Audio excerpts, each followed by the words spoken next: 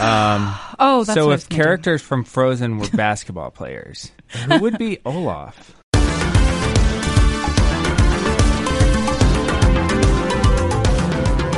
Hey there, welcome to Hot Takedown, a sports podcast from 538.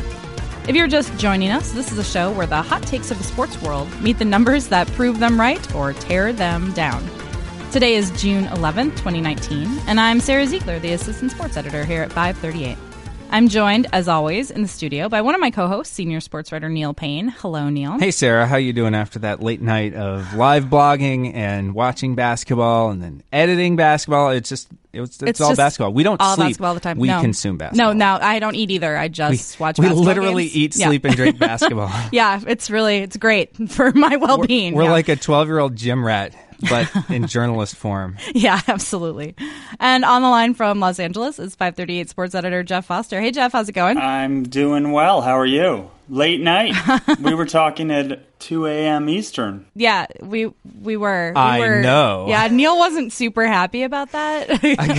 Despite iPhone being on, sleep mode or whatever, snooze mode, I still got those notifications. Yeah, so appreciate it, guys. We need to figure out your Slack situation and why it's waking you up.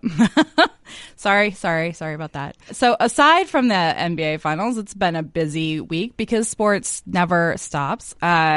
Belmont, there was a horse race. Jeff, I can't believe we're talking about this. I mean, with everything going on. We have to. Now it's required. Has this become a horse racing podcast? Yes, this is now a horse racing podcast. I watched it, for the record. I watched the race. I'm back, guys. I'm back. Did you bet on it, though?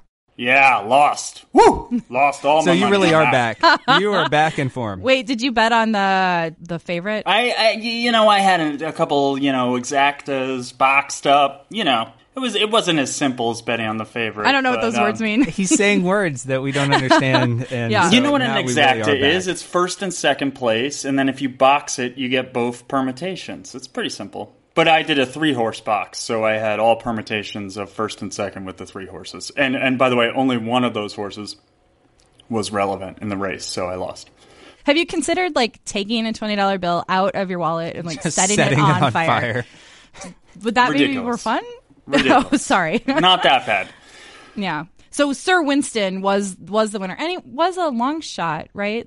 10 to 1. Yeah. Is that long? I don't know. They didn't have much. I mean, I'm telling you, I have a friend who was there who was putting in my bets, and he said the crowd was sparse for that event. That probably signals to us that maybe we shouldn't be talking about it and should be talking about one of these other many exciting sporting events that are going on right now across the world. But I did want to talk about Formula One and its my favorite horse race. Not that. That's not what I was referring to. And its horse race-esque ending on Sunday. Yeah, that's right. So Sebastian Vettel of Ferrari finished the race first. He crossed the finish line first, at least. And then because of a 5-second penalty, highly controversial penalty, he didn't end up winning the race. He turned his car and sort of blocked Lewis Hamilton from taking the racing line. And so it was remarkably similar to the Kentucky Derby, in which a horse blocked another horse and ended up having the win revoked. But I don't know if after the Kentucky Derby, the horse picked up the sign that said first place and swapped it with the one that said second place, because Sebastian Vettel did that in a fit of pique after being told that he had lost the race. I want horses to be as petty as humans, at least human drivers in Formula One. Horses are just so pure of heart. They can never be that way. And few athletes, I think, are more petty than Formula One drivers, especially the ones at the top of the table, as they would call it. I mean, it's shocking the egos that these guys have. It's wonderful. That's what makes the sport so much fun. I want the next F1 race to play out like the Preakness and the driver to eject right at the beginning and the car drives itself. That happened a lot in the 70s and a lot of people died. How did that happen in the 70s, Neil? Just like a lot of people were ejected from Formula One cars and they caught on fire and things blew up and there were a lot of deaths. Oh boy, things got grim. Anyway, that's all for Hot Takedown, everyone. Been a great show. Also this weekend, the French Open was completely predictable. On the women's side, Ashley Barty, a first-time winner, won. And on the men's side, Nadal won again for the millionth time, and everyone knew that was coming. Both outcomes completely predictable. As we mentioned last week. Yeah. Here's my question, which we've, I think, brought up in past stories. Is any athlete better at any one thing than Nadal is at the French Open? I don't think so, right? And possibly ever. I can't think of it. It's a pretty great thing to be great at, too. Like, I'm really good at fixing commas in sentences, and that is, not nearly as cool as being really great at playing tennis on clay. Debatable. Yeah, I can only think of, certain players who are, really good at free throws, but they're not necessarily, maybe not even basketball players, but, those, 80-year-old men that set the Guinness record for shooting free throws consecutively. They're really good at free throw shooting, but unfortunately there's so much more to basketball than that as an 80-year-old you can't play. So it's nice of tennis to have an entire surface that someone can dominate and have that be 1/4 of the Grand Slams. That's so nice of them. The only thing I could think of would be maybe a Katie Ledecky or Michael Phelps at their best race. You could argue. I mean, the problem is they only play, that's once every 4 years on the Olympic stage, so you don't get as much volume. But if Michael Phelps was doing the Olympics every year and winning gold at whatever his best stroke is, the 100 butterfly. They keep swimming between the Olympics. I know, but I'm saying, from my purview, it's really mostly about the Olympics. I'm sorry, Can't keep track of everything. Now let's talk about Formula One and horse racing. Yeah. We did swimming. Bigger than that, bigger than all of those this weekend, the Women's World Cup finally started, which is so exciting. The American women will have played their first game today by the time people hear this, but we are still very much looking forward to it. The only surprises so far have been Italy beating Australia and the draw between Argentina and Japan. So we'll see how the U.S. women do as they start their journey today. 17% chance of them winning the World Cup as of Tuesday morning. So it's down a little bit, probably from France dominating its first game. Mm-hmm. Yeah. All right, we'll have to watch that as we go. Okay, well, on today's show, we will, of course, discuss an exciting Game 5 of the NBA playoffs. We'll catch up with the Stanley Cup Final as it heads into a Game 7. And we'll take a deep dive into data with our rabbit hole of the week. We'll start off with the NBA Finals. On Monday night, the Toronto Raptors had the opportunity to clinch their first NBA championship at home, but they fell short by 1 point, losing to Golden State 106-105. Kevin Durant returned for the Warriors, but he injured his Achilles tendon early in the second quarter and left the arena on crutches. This pivotal win for the Warriors took on a somber tone. In his post-game interview, Warriors coach Steve Kerr summarized the night's events. On the one hand, I'm so proud of them, just the amazing heart and grit that they showed. And on the other, I'm just devastated for Kevin. And so it's a bizarre feeling that we all have right now. An incredible win and a horrible loss at the same time. Before we talk about the Warriors' incredible win, let's grapple with the loss. Neil, you wrote about Durant's injury this morning. What exactly happened? Yeah, so Durant, he played a great first quarter. I think he had, 11 points or something in the first, and the Warriors were looking like the Warriors of old.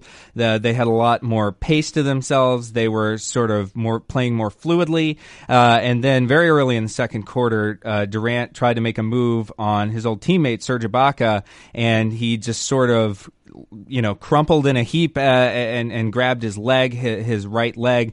And, of course, his right calf had been the previous injury that had kept him out of 32 days of action, but only 9 games, as Jeff pointed out in our live blog, because the NBA schedule is ridiculous in the playoffs. He went back to the locker room instantly.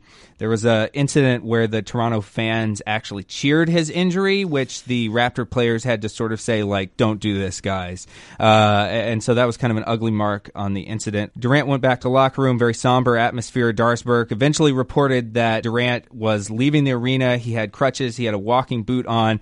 And then after the game, the Warriors front office confirmed that they basically think, barring some kind of unexpected outcome from an MRI on Tuesday, that Durant tore his Achilles tendon and that he's out not just for the series, but just, indefinitely. This injury takes about 9 to 12 months to recover from. So we might not see Durant all of next season, which is especially notable because Durant was going to headline this class of amazing free agents that were coming up over the season, and there were all these questions of whether he would come back to Golden State, would he try to win somewhere else like the Knicks or somewhere like that, and so now it's sort of been turned on its head because of this long-term injury that he suffered. I still don't understand. So he injured his calf against the Rockets, but this isn't connected? It is. Do we know whether this is connected? We don't know. I mean, it's just from like a logical perspective from someone who has literally no medical expertise, such as myself, it seems a little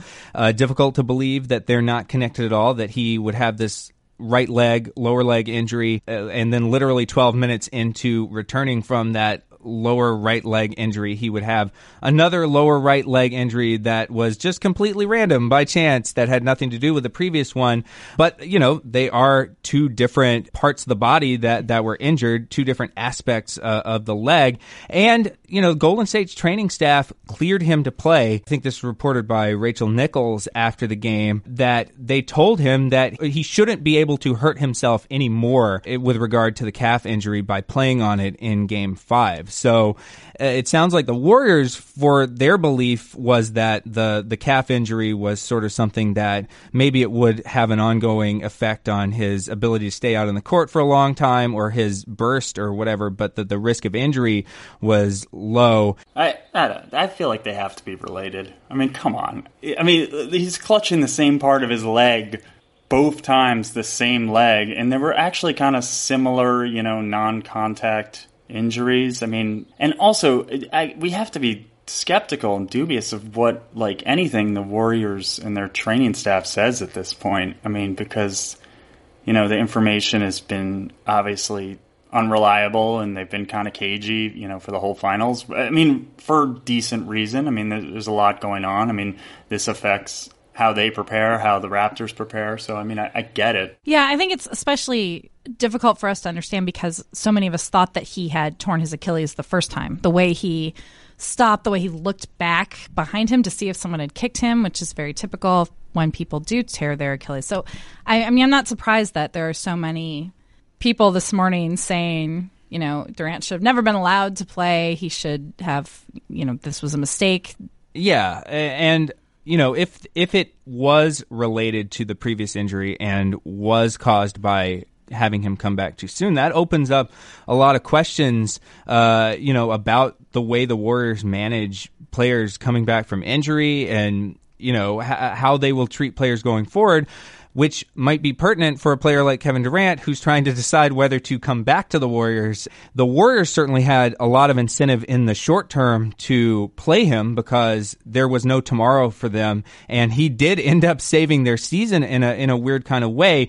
They were the Warriors were +6 during the time that Durant was on the court, and they were -5 in all of the other minutes, and that includes the minutes that Curry and Clay hit those big shots down the stretch of the game. So I think you could say that, you know, they made this gamble to have Durant come back in sort of like it's now or never. We have this ultimate weapon. He might be good to go, and there's some risk that he could be injured, but let's just see what happens. That would be a highly irresponsible approach to take, but you can see why people are sort of thinking that might have been their mindset going in. Yeah, I have a hard time believing that this Warriors team that's won 3 of the past 4 finals would be like, we don't really care about your long-term health, like in the well-being of you as a person, and we're just going to throw you out on the court. I feel like there has to be either they didn't know the true nature of the initial injury, or Durant really pushed to get back out. I mean, I can't imagine they. And you know risk that his was health, true. for I mean sure. that Durant had wanted to play, I think, you know, 2 games ago, and he just wasn't cleared to practice, Right. and they wouldn't let him go out on the court. So, I mean, managing players' injuries is a huge part of the modern NBA, and it's also really hard. Right. Oh, I have to imagine it's almost impossible. And I know there are questions also about the Warriors because they have a new They have new training staff than they had over the past several years, and that's always tricky too. But I can't imagine that they would have risked his health just to win this game. Well, in addition to Coach Kerr, Warriors GM Bob Myers, Steph Curry, Draymond Green, and Klay Thompson were all pretty shaken up after Durant's injury. Steph and Andre Iguodala walked Durant back to the locker room while play continued. Thompson was particularly outspoken during his own post-game press conference. Those talking heads who say we're better without him, that's just ludicrous. Like, that's crazy. This is the best player in the world. You could put him on the 30th best team in the league, and that team will make the playoffs. That's how talented he is. So we don't even pay any of that no mind, because with him, we are really one of the greatest teams to ever play. Without him, we're a really good team, but you throw Kevin Durant out there, like I said before, one of the greatest ever.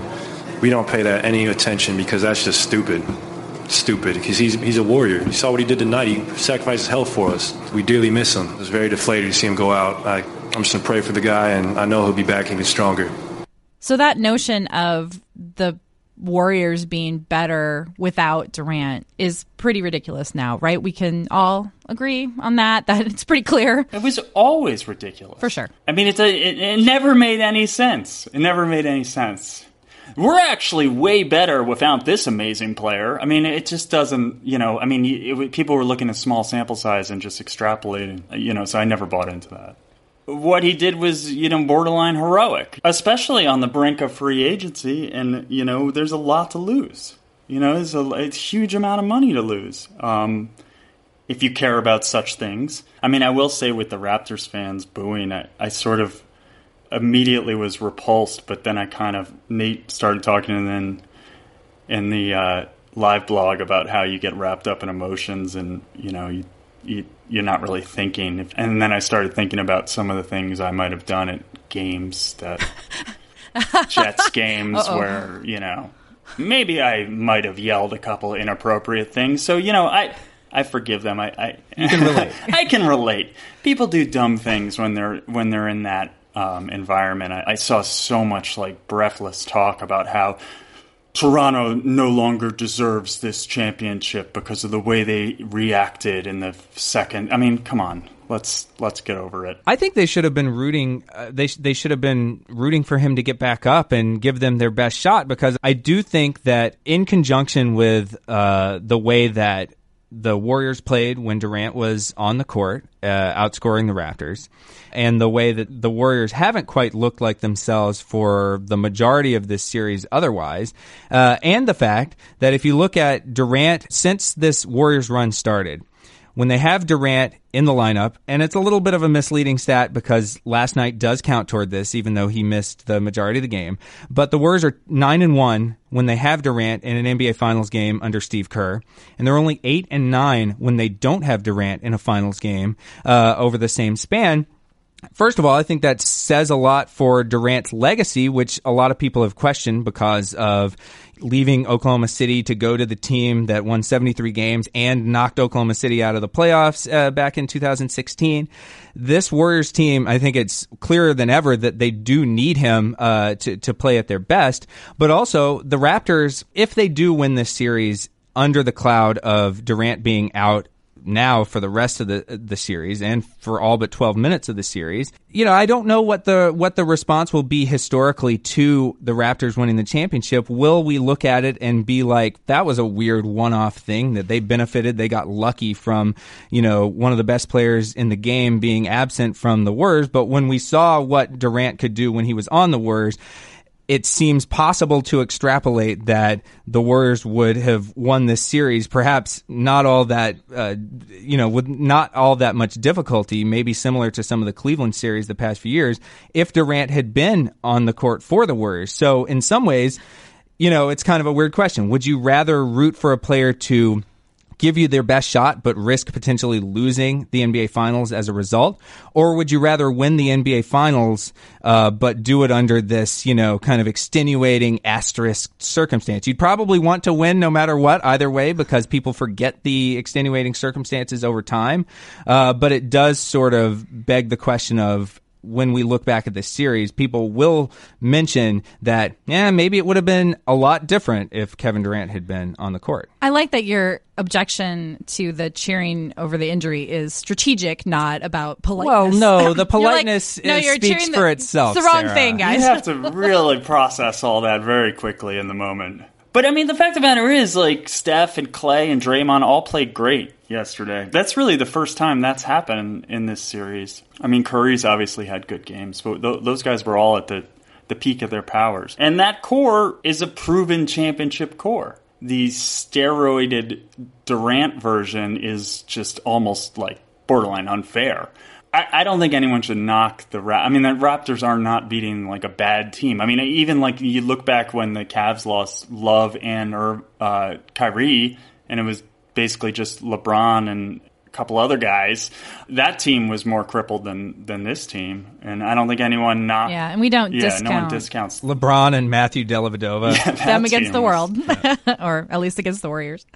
And, you can just look at how the Warriors played in the finals the past 2 years with Kevin Durant and how easy that was, and like know that, for all the talk, yes, Kyrie and Kevin Love were injured in 2015, but the 2015 and 16 finals against the Cavs were a cutthroat battle, the one of which the Warriors lost, and then, they had Kevin Durant, and it's like, oh yeah, this is super easy now. So I don't know that there was any legitimate way to frame it that would say that Durant was like somehow not good for the Warriors. Yeah. Completely unrelated to Durant, can you think of an NBA game where this sort of second order infractions, the misdemeanors, the sort of the reaches of the rule book came into play, where we're talking about basically goaltending on offensive goaltending, defensive goaltending, backcourt violations. I mean, it was a sort of strange game what was happening. There was a moving screen in an NBA game. All within the last couple of minutes that came into play. Yeah. I was more shocked. Yeah, the backcourt violation. You can go like whole game, many games without seeing that happen like once. And it happened twice to the Warriors in like the span of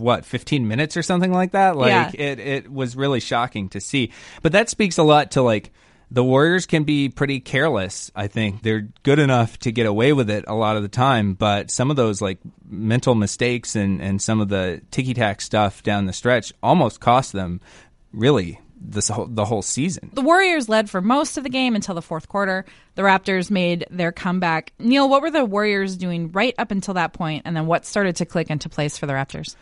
Well, I mean, the Warriors just were in control for the majority of the game, and they were executing better on offense, but also they were benefiting from a lot of missed open shots on defense, where Toronto just inexplicably bricked a bunch of threes in the game. And so that's not necessarily something that you can control. There's actually a lot of research out there that shows that opponent three-point percentage is one of the noisiest stats in all of basketball. And the Raptors ended up going 8 for 32 in the game, which was 25%, but actually a vast improvement over how they sort of started the game.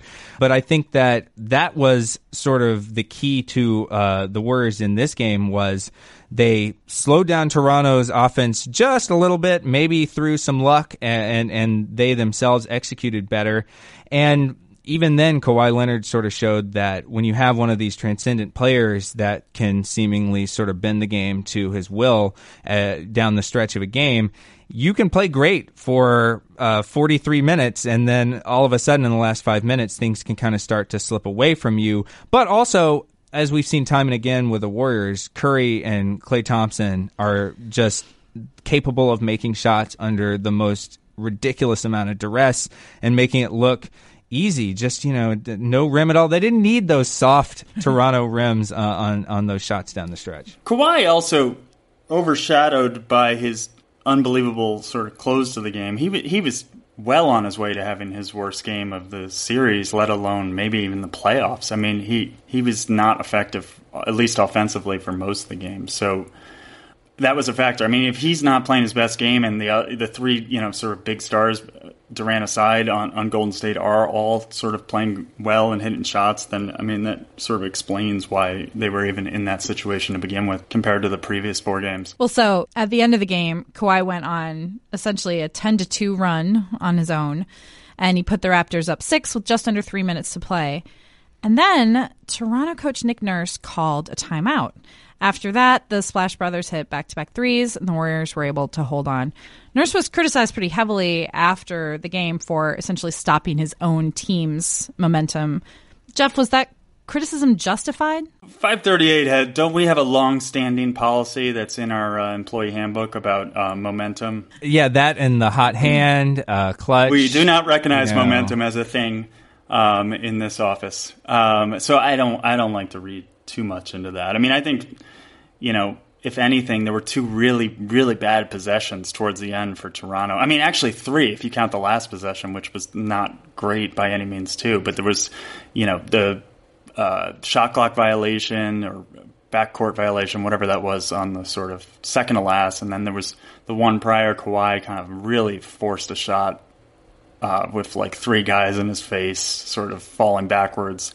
And then, of course, the last possession. That last possession with Lowry taking a 3 when they were up by 1. Should Kawhi have had the ball there? What should they have done there? Well, he did have the ball. They just threw a bunch of defenders in his face, knowing, like everyone in the whole building knew that Kawhi was going to try to take that final shot, and that's what he's been doing all postseason long. Just ask the Sixers how that felt. In that particular case, they forced him to basically pass it away, and then Draymond Green did a great job contesting Lowry's potential championship clinching 3. I mean, it does sort of beg the question of why, when they're down by 1, they didn't try to get a 2 or have some kind of backup plan to try to get a 2 with like Siakam or someone like that if Kawhi can't get the shot. Right, exactly. Because we've seen those guys knifing their way to the basket time and again on what has been kind of a weak interior defense that Golden State has sort of chosen to play because of the offensive benefits at the other end. So, yeah, Kyle Lowry shooting a contested 3 in the corner is maybe like if you had to draw up the preferential list of things that you would want to have happen on that possession if you're Toronto. Does that crack the top 20, the top 50? I don't know. It drives me absolutely out of my mind when teams don't drive the ball. So many good things happen in the lane. Like you can make a layup for one thing, or you dunk. Get fouled. You can get fouled. Like get in there and make the defense make a play, make the refs make a call. Like do that. Don't take a jumper. That's really easy for us to say sitting here after the fact. Sure. It's almost like you will get fouled. Just hope the refs call it, or your shot goes in. Yeah, I just don't think that was quite the shot they wanted there at the end. So we're going back to Oracle Arena for Game 6 on Thursday. The Warriors can't possibly lose all 3 of their home games in this series. Can they? It seems unlikely. Right now, we have the Warriors as a 57% favorite in that game, in Game 6 at home, and that's after accounting for Durant now being ruled out for the rest of the series. What do we have the series at? 82% Toronto. Yeah, which it dropped into the 70s before we adjusted for Durant's injury. So, I mean, I think this is still... we've been, as always, higher on the Raptors than, say, like Vegas or some of these other predictors have been. So, I don't know. 82% with a chance to, you just have to win one of the next 2 games, one of which is at home. It sounds about right to me, especially with the Warriors missing Durant. But, it would also not surprise me at all if the Raptors managed to piss this away, the 3-1 lead. All right, who's going to win? Who's going to win Thursday? This game? Who's going to win the series? I think the Warriors win Thursday, but I think the Raptors win Game 7 at home. Yeah, you're all about the winning at home. I think the Raptors clinch next game. What did I predict before the series? I have no memory. I don't even know what team. I think you said Raptors in 7. We've all made lots of predictions this playoffs. Who can remember? Our wonderful producer, Grace, will probably compile at the end of the series and shame us with. Oh, boy. I'm going to be absent that day. I have to be honest here because, or transparent. I would have gloated pretty heavily had the Raptors won last night. Because I did make what was called by one of my co-hosts a very aggressive pick of Toronto's in 5. Which one of us said that? You 100% said that, Jeff. Oh, I said that. Yeah. Okay. That sounds like something I might have said. Look, you wouldn't have needed to gloat. I would have given you many accolades for that. We like to set injured players at like a percentage of their full strength in our model. What percentage of the full Raptors in 5 accolades will you get if the Raptors win in 6? I mean, I think 70, a lot, right? 80? I think 70% of the accolades. That sounds right. Okay. All right. Let's leave that there. Before we move on, let's have a word from one of this week's sponsors, Upstart.com. As most of us have found out the hard way, getting into debt is easy, but getting out is hard, especially if your FICO score isn't great. Thankfully, now there's Upstart.com, the revolutionary lending platform that knows you're more than just your credit score. It offers the smartest interest rates to help you pay off high-interest credit card debt. Upstart goes beyond the traditional FICO score when assessing your credit worthiness and actually rewards you based on your education and job history in the form of a smarter interest rate. With Upstart, it is fast, simple, and easy to check your rate in just a few minutes without affecting your credit score. More than 200,000 people have used Upstart to pay off credit cards and student loans. The best part? Once a loan is approved, most people get their funds the very next business day. See why Upstart is ranked number 1 in their category with more than 300 businesses on Trustpilot. And hurry to upstart.com/takedown to find out how low your Upstart rate is. Checking your rate only takes a few minutes, and it won't affect your credit. That's upstart.com/takedown. Let's move on to hockey. The Stanley Cup Final is nearing a dramatic close. The Boston Bruins won Game 6 to tie the series 3-3 and send it back to Boston for Game 7 on Wednesday night. The St. Louis Blues are still in pursuit of the team's first Stanley Cup title. Here's their coach, Craig Berube, discussing the team's mindset heading into Game 7. Listen, if you told me 4 months ago we were going to be in the finals of Game 7, I think I'd take it. We've been a good road team. We've won twice up there in this series, so we're a confident group. Guys, should the Blues be as confident as Berube sounded? Well, I don't know if they should be confident. I will say that home ice is not really that huge of a factor in the NHL. I don't think, it's the same as the NBA or the NFL or, really most sports. That being said, in Game 7s of the finals, the home team is 12-4. Okay, so that's bad evidence to present after that opening statement by me. But the last two, of course, went to the road team. The Bruins themselves winning 11, Game 7 in Vancouver, and the Penguins in 2009. But then before that, there was a bunch in a row who won the Game 7 at home. The Canes in 2006, the Lightning in 2004, the Devils in 2003, the Avalanche in 2001. First of all, by the way, a lot of Game 7s in the finals in that stretch. That's the golden years of NHL hockey. And then, the Rangers in 94 and so on and so on. But, I think largely hockey is pretty random. I think it comes down often to some sort of strange bounces of the puck. And I think if you look at how St. Louis has played, to me, they look like the better team. They've been pretty much dominating. Even watching that last game at home, which was sort of, by the way, oddly similar to the Raptors scenario where they had a chance to win their first title at home and everyone sort of expected it, and it was disappointing. Expected it to the extent that the St. Louis local newspaper printed a congratulatory letter to the Blues before they won. That's just bad karma.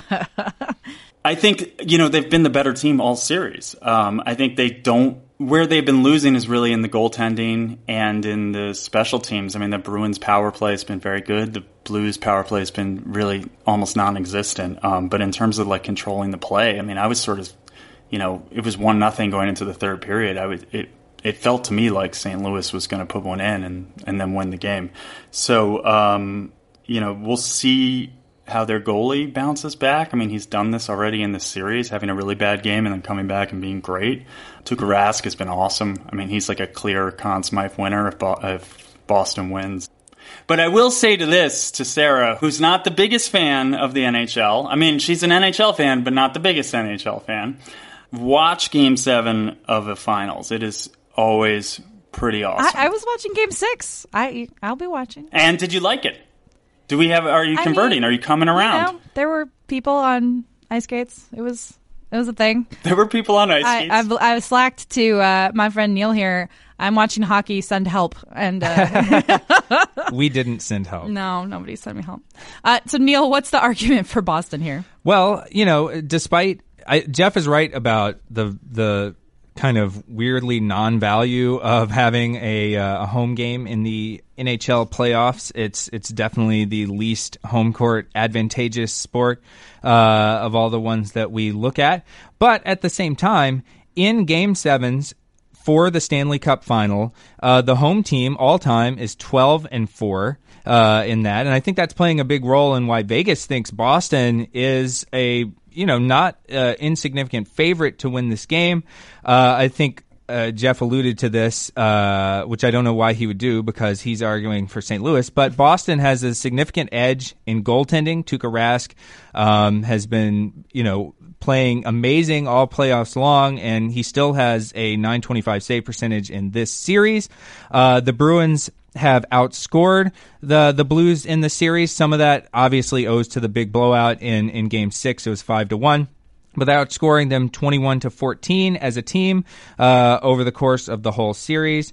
They also are outshooting them 179-174. The Bruins have an exceptional amount of scoring depth. In fact, they have tied the record for most goal scorers just in general in a single postseason in the history of hockey. 21 different Bruins have scored at least one goal, and they're looking to add on to their already existing lead in the category of having most multi-goal scorers in a single postseason. 19 different Bruins, including Zdeno Chara, who had a big goal in Game 6, have scored at least 2 goals in the playoffs so far, which is easily the record. It beats the 93 Kings, the 1987 Flyers, and the 1988 Boston Bruins, who each had 16 different players score 2 or more goals in their postseason runs.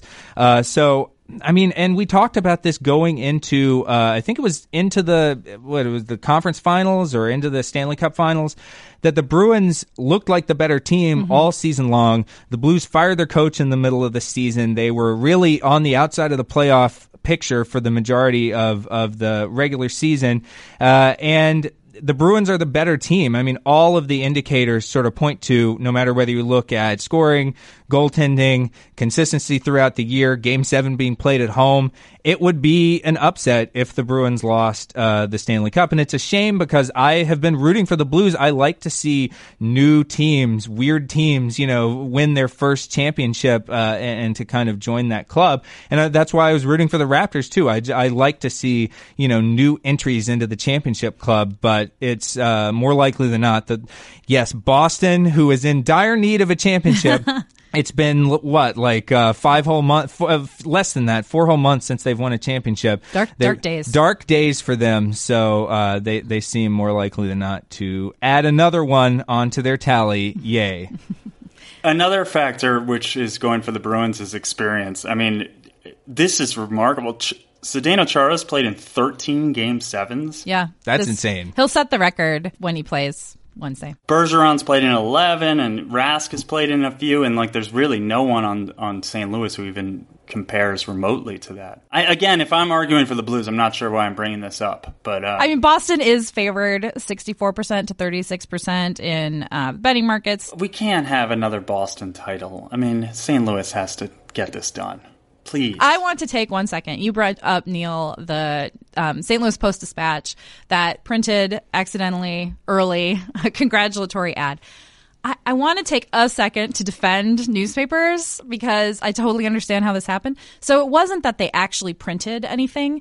They had their electronic edition. So, all of these pages are digital before they're printed. And so they had that up because it goes early to subscribers. You can see the next day's paper before it's actually out. And so they had those ads in there before the Game 6 even started. So it wasn't they were really jumping the gun. Although they really should have been revoked not long into that Game 6 based on the way that went. That's there wasn't, the pylon wasn't till the end of the game. So, by that point it was too late. The cat was out of the bag. But I do totally understand how that happens, and it wasn't it wasn't so much a mistake. It was just, I mean, they obviously swapped out the ads. The ads didn't get printed. This is the reality. See, it's just another digital problem for newspapers. Yeah. But if you were on the Blues, you got to be like, come on. Do you need to give them the ultimate stop jinxing us? That's literal bulletin board material. They can cut it out of the paper and stick it up on the bulletin board. No printing required. Well, also it is, as a former newspaper woman myself, it is also bad form. This would happen all the time where a team would be ahead and we would come up with the perfect headline for that team's victory, and that meant immediately they would lose. The moment you put that on a page, you are definitely making more work for yourself. So just, have it ready, but don't actually commit it to the page until the game is over. That's my advice to the St. Louis Post-Dispatch. I'm sure they're listening. All right, let's leave that there. Let's pause to hear from this week's other sponsor, ExxonMobil. Plants capture CO2. What if we could help industrial plants capture it too? Think how we could help lower emissions. More and more scientists think carbon capture is key to reducing CO2 emissions globally. It's one way that ExxonMobil is helping industrial plants be more like plants. That's the unexpected energy of ExxonMobil. At 538, we often find ourselves falling down various rabbit holes of data. Some lead to stories, some don't. We end each week's show with one of those descents, the Hot Takedown Rabbit Hole of the Week. This week, I will start us off. So I'm going to talk about the team nearest and dearest to my heart, the Minnesota Twins. Baseball is probably my favorite sport. I love it partially because it just kind of ebbs and flows. As they say, just about every team will win a third of its games and lose a third of its games. What matters is what you do with that other third, which is why it's so delightful for me that the Twins have played 64 games so far. They've lost 21 of them, almost exactly a third. So they've won the third they were supposed to win. And then they also won another third on top of that so far. It's amazing. The Twins have the best run differential in baseball at plus 112. They've scored 382 runs while giving up 270. The pitching has been huge, and we'll have a story about that on our site soon, actually. But the hitting, you guys, did you hear what I said there? They have scored 382 runs. They've easily outscored every other team in baseball. How, you might ask? By doing the least Twinsian thing possible. They've hit a crap ton of home runs. That is a literal technical term. Yes. They've hit a crap ton. Is Twinsian a technical term? Because I love it. Yeah, obviously. So Minnesota has played 64 games and they have 125 home runs. They actually trail Seattle by 1, but the Mariners' 126 homers have come in 69 games. The Twins' Bomba Squad, as Eddie Rosario christened them, is on pace for 316 homers on the year, which is utterly absurd for this franchise. The team record for homers for the Twins was set in 1963 at 225. Are those Harmon Killebrew days? Yes. They're on pace to hit 150% of their all-time record. And it's not even like that Harmon Killebrew era record was like close to their team average or anything. No, this whole franchise has only broken 200 home runs 4 times in its history. Back when they were the Senators, when they moved to Minnesota, 4 times total have they hit more than 200 home runs. They already, not even halfway through the season, have more home runs than in 19 of their previous seasons in my lifetime. In 1991, when they last won the World Series, they hit just 140, so they're going to eclipse that fairly soon. The single-season home run record was set last season by the Yankees at 267 homers. A story in Monday's Minneapolis Star-Tribune noted that the Twins could topple that record in early September if they stay on their current pace. Now, maybe it's ridiculous to think that they will stay on their current pace, but it's ridiculous to think that they have 125 home runs so far. So that they have a pace. Yeah, I'm going to go ahead and continue to believe that. The Twins have 7 players who have hit at least 10 home runs so far this season. As a team, their launch angle is the second highest in MLB, just behind Seattle. And they have the 4th highest exit velocity behind a trio of AL East teams, the Red Sox, Yankees, and Rays. And the Twins are doing all of this with the third lowest strikeout rate in baseball, which really just, again, makes no sense to me. Yeah, I mean, that's kind of the most impressive part. Not all the home runs, the fact that they're not hitting, no, they just seem to correlate so nicely, home runs and strikeouts, that to not strike out and hit all those homers is pretty remarkable. Yeah. The Twins have a double-digit lead in the AL Central, and according to the 538 model, they have a 97% chance of making the playoffs, which I'm going to go ahead and round up to 100%. And that's how these things work. Yep. And I feel pretty good about that. So this season has been such a delight for a Twins fan that I'm going to hold on to this as long as possible until they fall off all of their paces and break my heart again. Another thing going for them, which I was looking at this morning, they still have 56 games left in that division, and that division's a trash can. And if you look at what they did look at what the Indians did last year. They were 49-27 in the Central, and pretty much, I think, except for maybe I'm not sure. I don't have it in front of me, but they were definitely below 500 against the other divisions. Last year, Minnesota was 10-22 against the West. This year, they're 12-5. So they're beating the better divisions, and now they get a whole bunch of White Sox and Royals and Tigers. And frankly, I don't think Cleveland's that good this year, so it's even better than it was last year. Puts a smile on my face. Yeah, if you're going to go 14-6 against both the Central and the AL East, that probably bodes pretty well for your record, I think. I think, yeah. So, I'm gonna keep my fingers crossed, get all of my lucky charms, and hold on through the season. They needed to get rid of famous bum Joe Mauer. Once he was out of the way, that guy was just holding them back for years. Jeff found a way to push Sarah's button. This wasn't going to be a complete love fest. I mean, I got to push back a little. The Twins have 4 separate Joe Mauer bobblehead days this year, so he's there. He's there in spirit. All right, well, we will leave that there, and that will do it for this week's show. Thanks so much for joining us. We'll be back in your feed next Tuesday. This is still a new podcast, so if you like what you heard, please subscribe. Be sure to review and rate the show. It really does help others discover us. You can also email us at podcasts@538.com to let us know what you think of the program. Our podcast producer is Grace Lynch. Tony Chow is in the control room. Our commissioner is Chad Matlin. For Neil and Jeff, I'm Sarah. Thanks for listening, and talk to you next time.